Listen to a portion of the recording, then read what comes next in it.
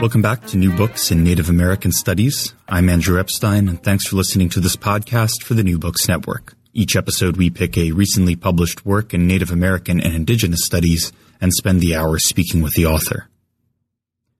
So I really have no idea where my electricity comes from.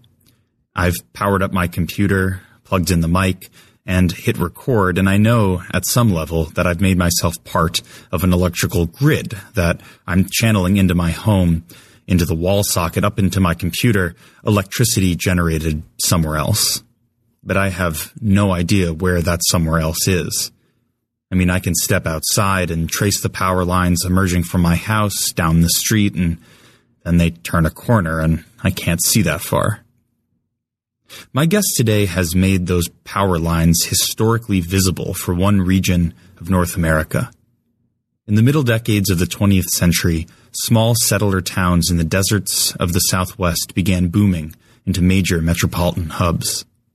In 1940, Phoenix had a population of only 65,000 and an economy based largely on agriculture. 40 years later, it was a city of skyscraper tombs, in the words of Edward Abbey, with 1.5 million people. And these people demanded power. Power for factories, for air conditioners, for televisions and refrigerators. For Phoenix and other southwestern cities, that somewhere else from which electricity was channeled was the Navajo Nation, the largest reservation in the United States, and by 1980, home to two of the largest strip mines in the world. With their traditional economy targeted for disruption by mid-century federal policies, some Navajo leaders welcomed resource extraction and coal-burning plants to alleviate poverty. But exploitative energy contracts and devastating ecological impacts only fostered inequality. By the 1960s and 1970s, a new generation of Navajo activists rose up to challenge their colonial relationship to the urban centers of the modern Southwest, a once fragmented region stitched together by the infrastructure of energy. Andrew Needham, Associate Professor of History at New York University, tells this story with eloquence and force in Power Lines, Phoenix and the Making of the Modern Southwest, from Princeton University Press. I began by asking him how he came to write this book. I started this project actually at least mentally, long before I started graduate school. I'm not from the Southwest. I'm not from Phoenix. But I was on a family vacation when I was in either late high school or early college. And we were going camping in the San Juan Mountains. And so my family and I had flown from Wisconsin, where we lived, into Albuquerque. And we're driving up through western New Mexico to southwestern Colorado. And I saw a kind of plume of smoke on the horizon. And I initially thought, we're driving through this kind of high, desert kind of red rock landscape of the eastern stretch of the Colorado Plateau.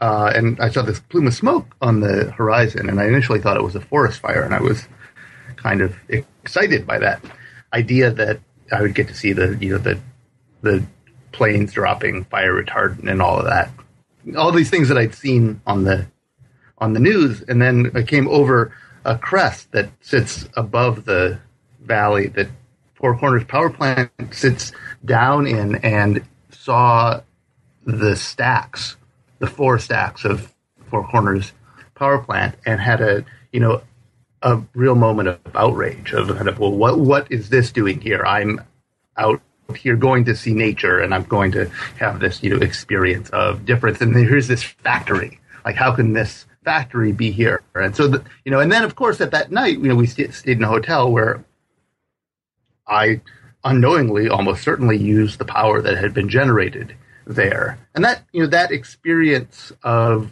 what is this doing here, had stayed with me a long time. And as I was in graduate school thinking about the kind of work that I wanted to do, and I began really as an environmental historian and a Western historian, I kept coming back to Four Corners as a site of incongruity, and that didn't, that question, why is this power plant located in this landscape, didn't make sense to me in terms of the stories that historians had told about urban development. It didn't make sense to me in the stories that historians had told about the place of Indian peoples in kind of post-World War II life. And so I started to investigate.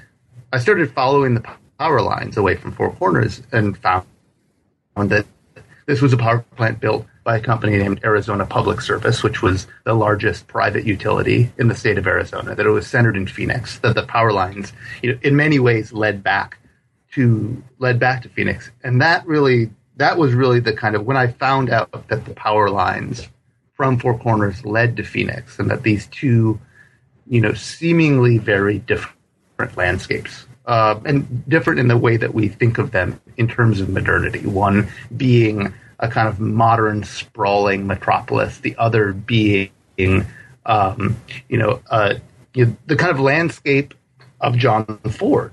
That these were actually intimately tied together in the process of generating the power that that fuels modern life. That was really the kind of takeoff point for my story, and led me to start to kind of question all kinds of things about what do we mean when we say modern? Where do Native peoples fit into these stories of modernity? Why haven't we thought about how Native resources function in the metropolitan economy, in a kind of, in a cohesive and systematic way? Those were the kinds of questions that really almost jumped out at me the minute I started to kind of think deeply about this power plant. So one of the most, I think, innovative and important contributions of this work, which you are kind of alluding to here, is the different scholarly fields that you're integrating, you're putting into conversation. So I want to identify a couple of those threads and see how you weave them together, especially for people who listen to this podcast who may not be familiar with them. So I want to begin with studies of U.S. cities in the 20th century.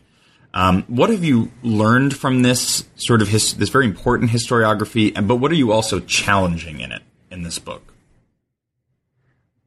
The story that historians have told for the past 20 years about American cities is a story of the way capitalism has unevenly developed space.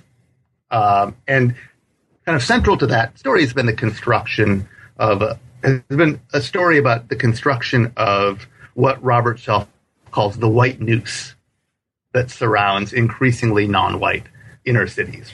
So it's a story of kind of the disinvestment in inner cities that helps to produce suburban America. And that, that narrative, to me, this kind of narrative of almost, of a white noose that surrounds cities, and that kind of explaining inequality was central to urban history. It was deeply influential on me. At the same time, in telling this story of a kind of white suburban America and increasingly non-white inner city America, what got left out of that story was the experience of peoples that live in other landscapes. Cities exist not only as kind of these discrete spaces, but as part of sprawling networks that reach deep into the countryside for water, for power, for waste disposal, kind of all of the, in a way, what environmental studies scholars would call negative externalities of urban life.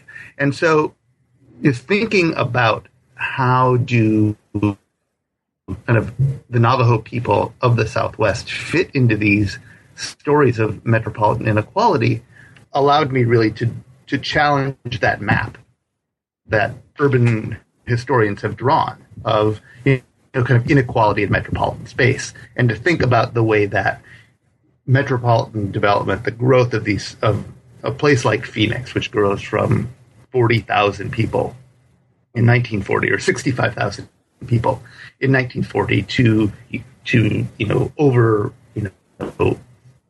3 million in the present day, creates these kind of far-reaching systems of exploitation and expropriation that it relies on, that those people rely on in Phoenix to live their lives. So kind of redrawing the map of inequality in metropolitan America is certainly to include Native peoples and to say that kind of the underdevelopment of the Navajo Reservation and the Navajo Nation is central to what Phoenix becomes, I think is, perhaps the largest project of the book itself. Mm. So, Native American studies or Native American history has rarely, though maybe increasingly, there are a few instances, and I think there will be a few more in the coming years, turned its attention to urban space in the 20th century. But this isn't exactly a history of Native peoples in cities, which we're starting to see, or even a history about cities built on Native land, though of course Phoenix is, but rather a city, as you say, that grew through the extraction of resources and ultimately the underdevelopment of the Navajo Nation. So what do you think this work has to offer, and what has it learned from Native American and indigenous studies? And do you see yourself as working within that field?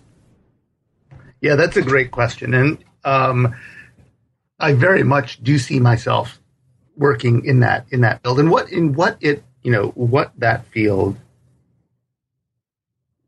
has taught me in reading the kind of variety of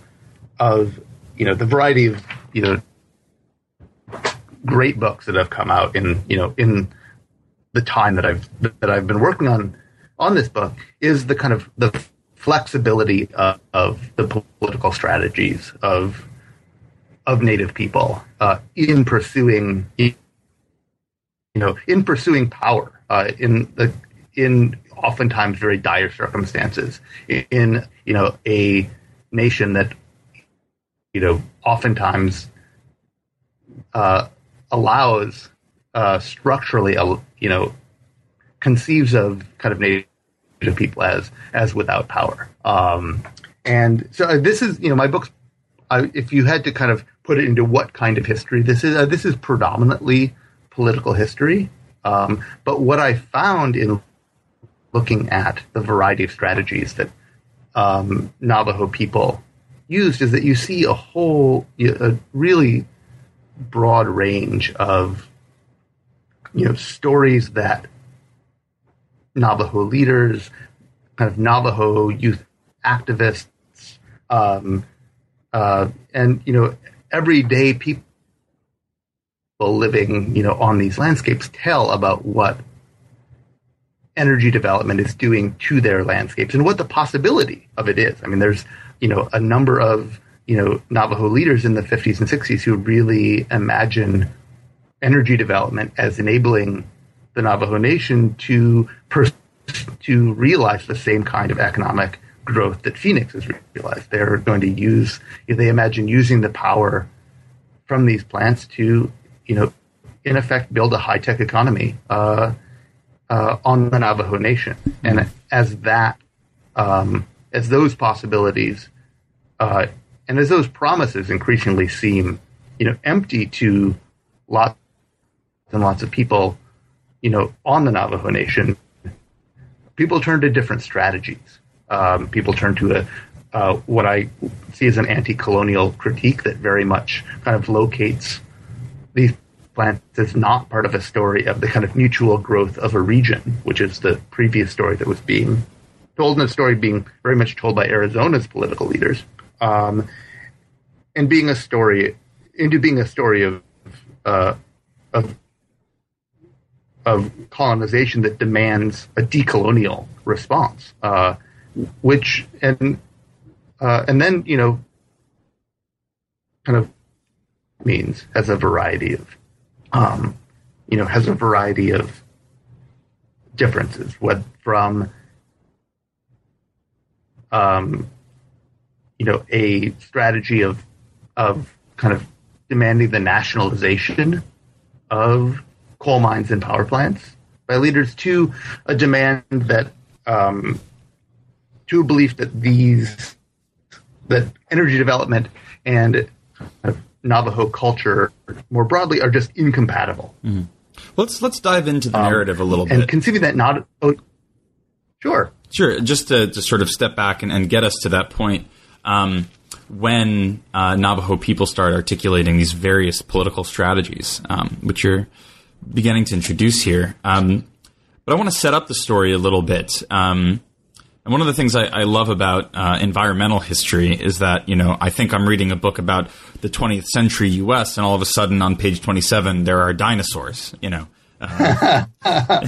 One of my friends has said I'm the only urban historian to work the word triceratops into his book, which I'm quite proud of. Yeah. So I do want to, I ostensibly want to start in the early 20th century, but before that, I mean, what are the elements of the geological backstory of the Southwest that are important and that bear upon the 20th century story? Well, there's the kind of almost a trope in environmental history of, the book, you begin your book, when the earth was young and all of these things. And I'd avoided that for a long time. And then I really came to think that it's important to understand, the processes that determine why coal is located in particular places and not in others. And this becomes deeply kind of important in the book. And do also explain the kind of processes that end up shaping the landscape itself. And so, that story reaches back, 100 million years ago when the Cretaceous sea, there was basically a giant kind of sea that spanned the inner continent of North America. And it's, the kind of swamplands along that sea that give rise to the coal beds of today. And so I kind of began, with that story just to, in part to say that this is going to be a story about kind of exploitation and inequality between people, but this is also a story about the kind of exploitation of a resource that exists because of, not because of human action, but because of kind of long natural processes that people have had, nothing to do with, and that they will kind of exploit at a particular point in time for a particular set of reasons. So you call the Southwest in the early 20th century a region of fragments. What do you mean? I think there's a way in which oftentimes historians take region for granted, and that regions exist as connected places, as a kind of matter of being.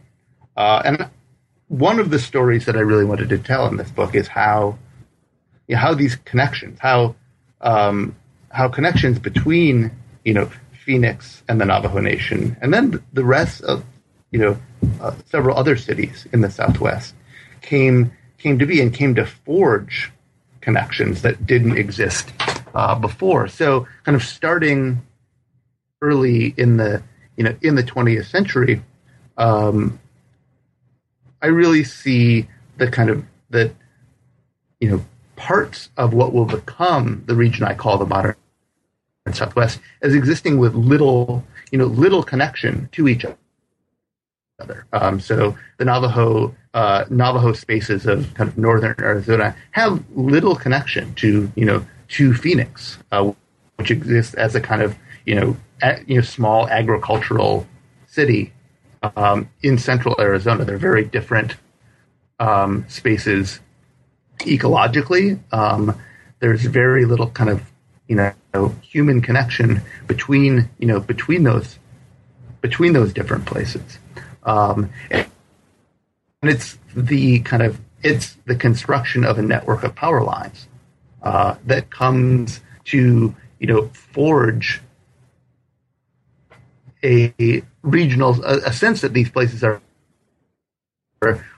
both. It forges both actual material connections, right, between Phoenix and the Navajo Nation, but also an understanding by people in both places that these that these two places are increasingly part of the same region, and that those connections will eventually come to span not only Phoenix and the Navajo Nation, but will connect to other cities in the Southwest. Because one of the stories I tell is how an initial connection between Phoenix and energy resources on the Navajo Nation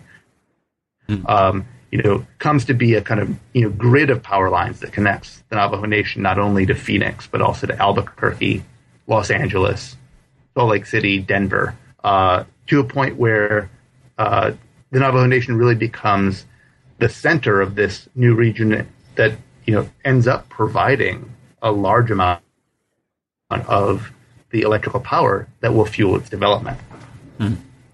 So one of the central kind of actors, if you can call it that, in this story is the federal government. It's changing, but its vital role in stitching this region together, and then fostering a certain kind of unequal and damaging form of urban growth.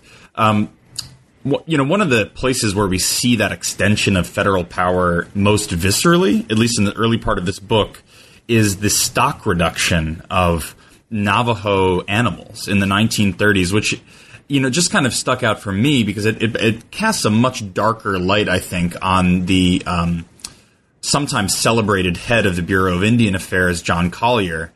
But I was also, reading about this, as you put it, this destruction of what they called sheep units among the Navajo, this sort of relationship that they had with animals that was part of their, culture and way of life and mode of production. And I couldn't help but think about this as a process of enclosure, almost a kind of violent, originary, or primitive accumulation that needs to occur in order to create a capitalist market. I mean, the relationship between Navajos and their animals is not one that is conducive to the introduction of capitalism. So you kind of destroy their means of subsistence. Is that a fair understanding of what's going on, maybe, with stock reduction, or how does this kind of stock reduction fit into the story of stitching the region together?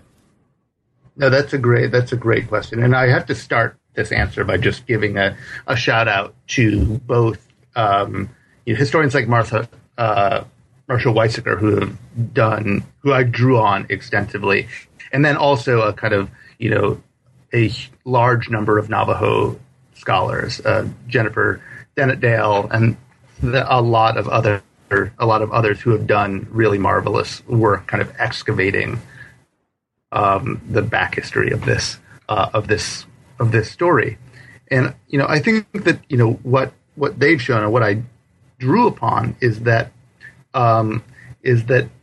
the process of stock reduction served to destroy, I think, a means of subsistence that was already in the kind of 1920s shaky because of a variety of ecological changes, but had allowed Navajo people to retain a kind of flexible strategy for survival in a market economy. That kind of life, I think, for New Deal leaders seemed archaic to them. And I think that, if we think about, what Collier's doing in his policies, he really has a kind of, Collier has his definite merit, right? I mean, kind of, and, the kind of policies of ending allotment, ending the Dawes Act, ending the kind of crippling, the cultural, violence of the boarding schools.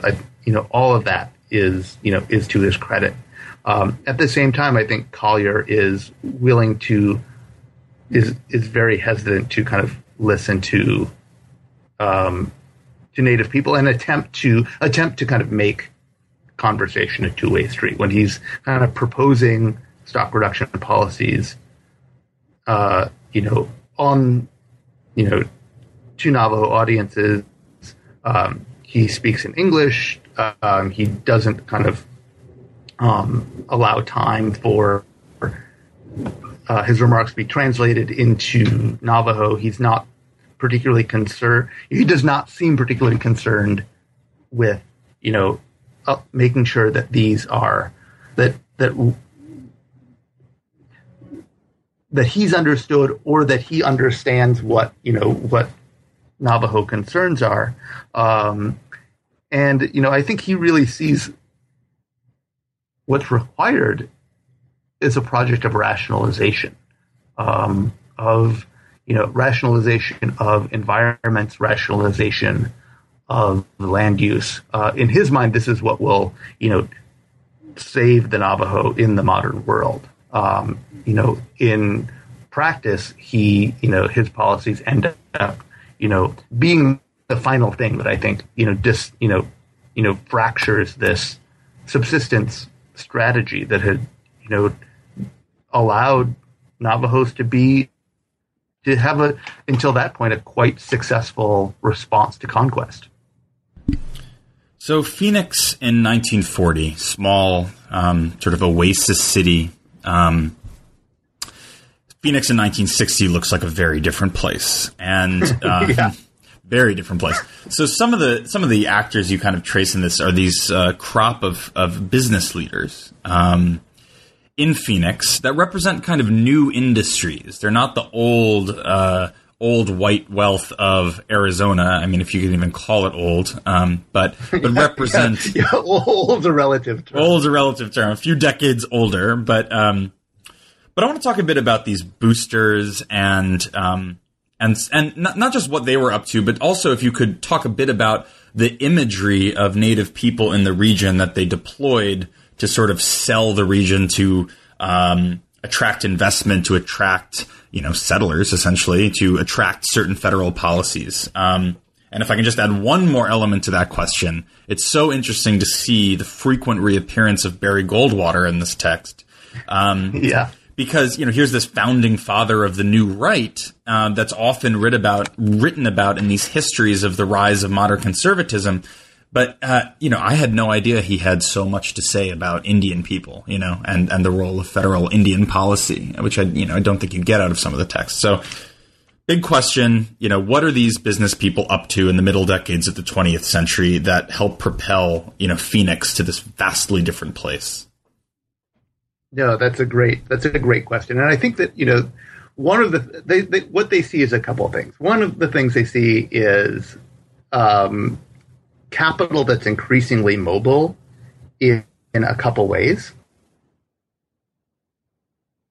One way is that, factories have, since the early 20th century, really kind of begun to open a series of kind of subsidiaries and branch plants. And so making their city attractive to that kind of industrial capital, which means kind of legal changes, laws that prevent unionization, that cut taxes on businesses, that cut down on regulation, kind of what we think of as the kind of economic policies of modern conservatism work as a local local industrial development strategy. And I think that that's really where those sets of one of the places those sets of ideas emerge from. The other way that they see capital being mobile is in people, as in white, particularly white suburbanites who, because of policies that the federal government enacts during the New Deal and afterward, are increasingly able to take on debt and to take on mortgage debt, but other kinds of debt, whether it's consumer credit at Barry Goldwater's department store to buy, a new washer dryer. In a way, these kind of white people who, as Ira Katznelson has described this era of the, kind of New Deal up until, the 1960s is a moment when affirmative action was white, when the federal government is making, is giving preferential treatment in terms of the way that they will guarantee white people credit, over non-white people. Those people, because they can, have mortgage debt that's federally underwritten, that's federally insured, become really attractive. And ironically, kind of the presence of Native Americans becomes a kind of cultural way to differentiate how life in Phoenix is different than life they might find elsewhere in the country. And what makes Phoenix different is you can have all the pleasures of modern life. You can have outdoor recreation. You can have a warm climate. You can avoid snow, but you can also escape from Phoenix very easily and experience a different way of life on Indian in nature and on Indian land. There's a terrific quote that one of the things that these boosters do is kind of invite a bunch of reporters out to kind of profile Phoenix. In the 50s and 60s, they usually invite them out in February. There's no accident. And in one of these stories, an executive, who's profiled says, I used to commute from Oyster Bay every day, an hour and a half each way. Oyster Bay is a suburb of New York on Long Island. Now I live on the desert just beyond town. I can go home at lunchtime and take a dip in my pool. After work or on weekends, I play tennis and golf. Sometimes I go prospecting for uranium in the Superstition Mountains with an Indian friend of mine. I just enjoy life about 10 times as much. The Indian friend of mine. That's perfect. The Indian friend, right, kind of gets embedded into this story as a way to experience difference, right? And it's oftentimes kind of trips out into the Indian spaces of Arizona are really characterized as trips back in time, and saying that you can live a modern life and then drive, 100 miles north, and you can be, you can experience time as it was, 50, 100 years ago. The racialization that happens there too with my Indian friend. I mean, you would never have that person writing back and saying, I moved to Phoenix and, I have a black friend, from the right. No, exactly. So they would never say in the 1950s. Yeah. Right. I mean, that's one of the fascinating things, right? Is the way that kind of race in the Southwest becomes a strategy of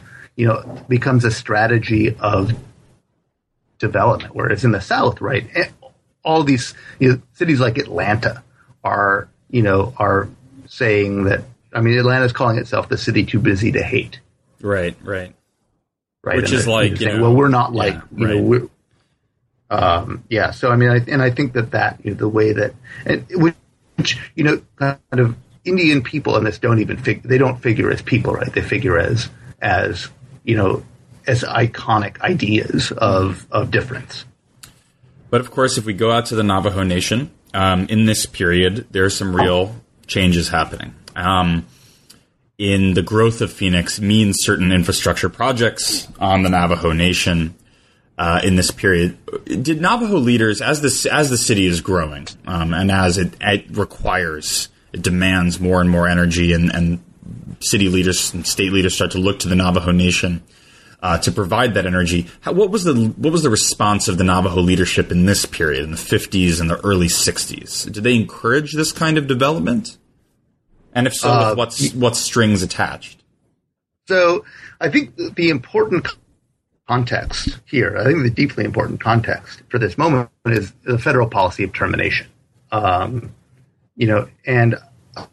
I think termination is experienced by Indian leaders in a much more kind of Indian political leaders in a much more kind of visceral danger than we've appreciated. I mean, I think that kind of Indian political leaders across the country are really imagining an incipient kind of end to to federal protections and to treaty protections, and so they are very much kind of looking for strategies to create create development that can protect their people from this moment. At the same time this is going on, political leaders in Phoenix and Arizona are very much courting Indians around the state, saying kind of work with us, open your lands to development. This is the route. This is the route to solving your problems of underdevelopment. Bring your resources into the market. And there are conferences held where Indian elected officials are brought, go to Phoenix, meet with business executives, tour farms and power plants, and are kind of told all this can be yours if you kind of work and ally with us against the federal government. Of course, there's a long existing strategy and idea here that held by the state leaders, that the federal lands in their state are unjustly controlled by the federal government. And so this is, I think, we can think of kind of Indian officials and Indian leaders really caught, but existing between these two kind of poles, and really kind of looking for strategies to create new means of economic support. At this moment in the really kind of, I think we could locate it from the late 40s, up into the late 60s. So by the 1960s, the Navajo Nation, the Hopi nations, you write, become the sort of broad point of origin for most of the electricity used by consumers in the Southwest. As you say, you flip on a light switch in your downtown Phoenix apartment, and you link yourself unknowingly to the Navajo Nation and an infrastructure project there. I mean, in theory, this should make Navajo people very wealthy. But as we know, in all sorts of places around the world where people without forms of institutional power that have natural resources under their land don't actually benefit from them, unless they are able to nationalize, in a sense, or perhaps as one of the paths that one could take. And in the 1960s and in the 1970s, you write about this new crop of Navajo leaders that began to challenge the energy policies of an earlier generation, the way the contracts were written, and the relationship that's developed. Can you talk a bit about that movement in the 60s and 70s, what it looks like? Maybe sure. Talk a bit about Peter MacDonald? Yeah. Sure. No, and I think it's really important to realize just how exploitative these, contracts that are signed in the 1960s are. Navajo Mine, which is the kind of the mine that feeds Four Corners Power Plant, pays the tribe a royalty of 15 cents per ton of coal used on the reservation. The Four Corners plant is on the reservation, or 20 cents for it used off the reservation. Arizona Public Service, the utility that then buys the coal from the mining company, Utah International, that runs and owns the lease for Navajo Mine, is paid $3 a ton. So you see a kind of really dramatic difference from kind of what, who is getting the returns from this, this development. At Black Mesa and Kayenta mines, which are located, near the junction of the Navajo and Hopi reservations, the royalties there are 20 and 25 cents per ton. And those are royalties that remained fixed for a long, long time. So by the 1970s, when when these returns look relatively paltry, and when the environmental damages associated with coal mining and electrical power generation are becoming plainly evident to people who live near the plants, this really kind of creates a kind of broad scale sense, I think, among Navajos that these have been, and that leaders had entered into really exploitative arrangements. And so this is kind of where Peter MacDonald, who's elected tribal chairman in 1970, comes in. Peter MacDonald, runs on on a platform of saying not that I will end energy development on Navajo land, but that Navajos deserve what he calls a piece of the action, and that Navajos really deserve a much larger share of both the profits generated from these plants, but also in the management of these plants. And he's really envisioning these plants as a new, if in an earlier conception, electrical power generation was supposed to draw kind of new industry to the reservation and kind of new jobs. For MacDonald, the plants can serve as a means to kind of help train a new generation of Navajo managers that can one day take them over. And so he's really demanding a kind of greater voice in the management of plants, in kind of that Navajo people should not only work in the lowest rungs of employment at the plants, but they should also be able to go and work in St. Louis at Peabody Coal's headquarters there. And they should be managers.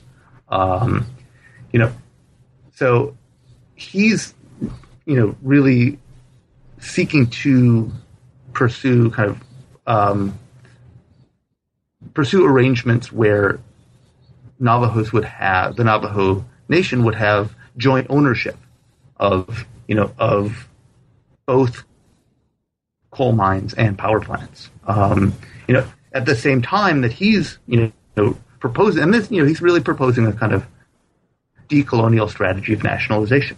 At the same time that he's, proposing this, there are other people saying that there are no ways that that the system itself is so unequal and exploitative that that the strategy should be rejection, and kind of rejecting the presence of energy development itself on Navajo land, and removing the plants rather than nationalizing. And so how do, this is a big question, but what happens? I mean, are they, is Peter MacDonald successful? I mean, if you can take this story through the present. Sure. No, and I think one thing that, kind of one dynamic that I really discovered in doing this is the power of capital, the power of investment once it's set in place on the landscape. In the early 70s, MacDonald and the Navajo Nation enter into negotiations with a company called Wesco. And this is the kind of height of the oil crisis and the energy crises of the early 1970s. And Wesco wants to open a series of what are called coal gasification plants, which would which would transform coal into methane, and essentially transform coal, into natural gas, and even in some cases into gasoline, as a means of kind of supplanting oil, global oil supplies.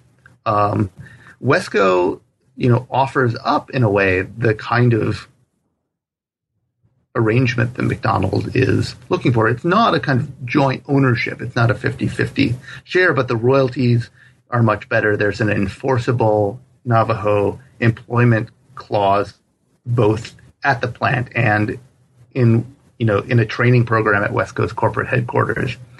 And,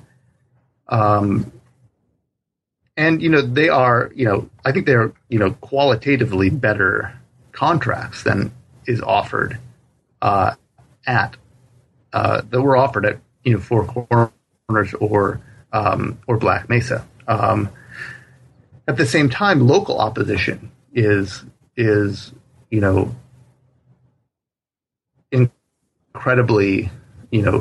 incredibly unanimous against the plant at the local chapter called Burnham. There are 3 votes taken, I think, out of 3 votes, probably out of 1,000 total votes, the number of votes in favor of the plants may be in the single digits at the local chapter level. Mm-hmm.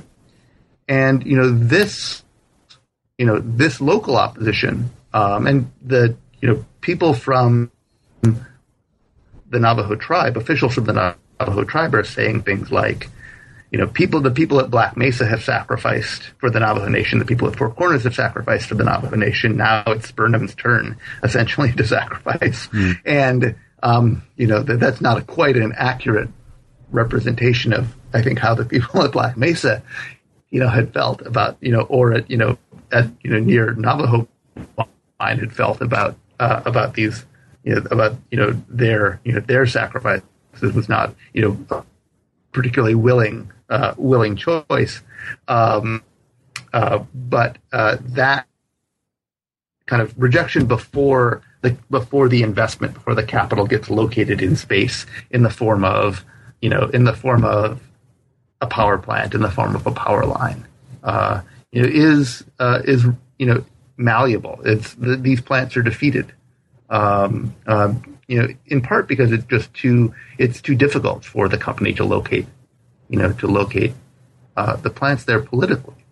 At the same time, Four Corners Power Plant, Navajo Generating Station, Navajo Mine, Black Mesa and Kayenta mines have been, our capital invested in place, and until the mid 2000s, really continued, resisted, efforts to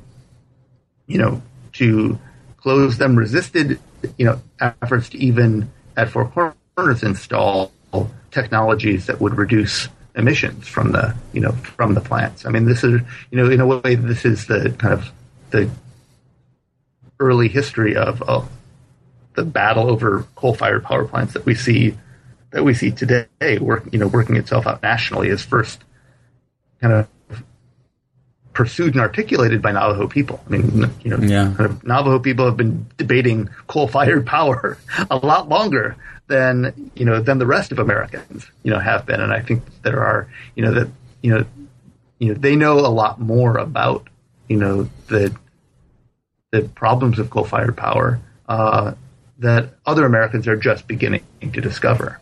I do want to push you on maybe one contention within that, and I'm undecided on it myself, and I think that there's I probably am too.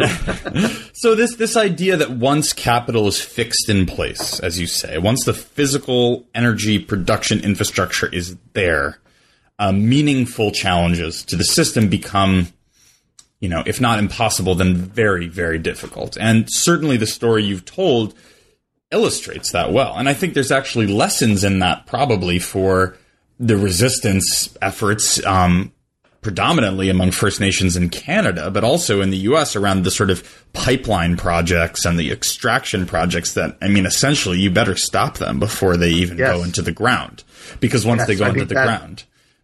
But I guess what I'm wondering is, whenever I hear something, so you say at the end of the book, once capital is fixed in space, it really could not be reversed. It could only be regulated. And is there no alternative past a certain point, in essence? Are we trapped once the infrastructure gets put in place? I think that's probably too categorical. Okay. I mean, I think that it could not be reversed. It could only be regulated. I think what does happen is that kind of capital fixed in place changes the terms. It makes resistance much more difficult, and requires strategies that would target kind of different. I'm trying to think of a way that, so many of the power plants in the Southwest are today being shut down. Mojave Generating Station, which was fed by a coal slurry line from Black Mesa, a pipeline that stretched 300 miles from Black Mesa to the Colorado River, where a deep aquifer was mined to mix with coal dust to transport this coal. A deep aquifer, of course, in the landscape that receives 8 inches of rain a year. This plant was shut down because of concerns about kind of climate change emissions. It was shut down in 2007.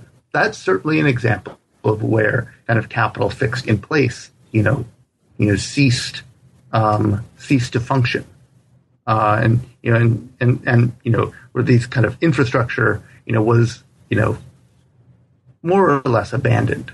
The reason that it was abandoned, though, had to do with kind of state regulation and federal regulation rather than local activism.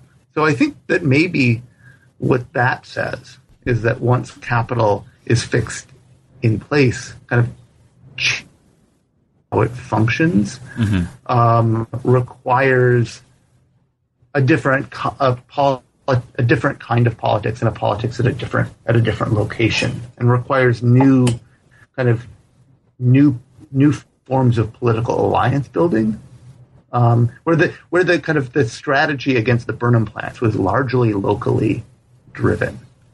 The strategy to close Mojave Generating Station was a strategy pursued at the state of California and the federal level, and that requires a different kind of Navajo people were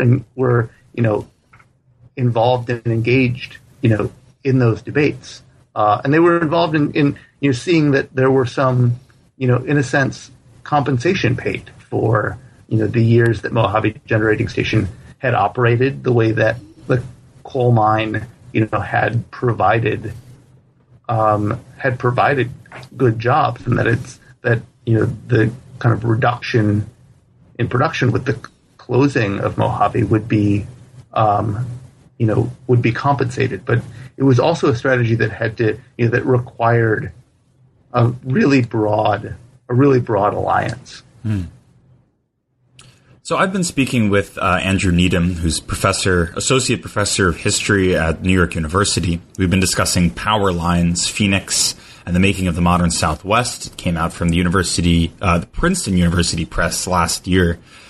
By way of getting to a conclusion, I guess I want to ask if there's one thing you hope readers can come away from this book with, and I know that readers are differently located. You maybe want a different, the takeaway you desire might be different depending on who's reading it and where they're reading it.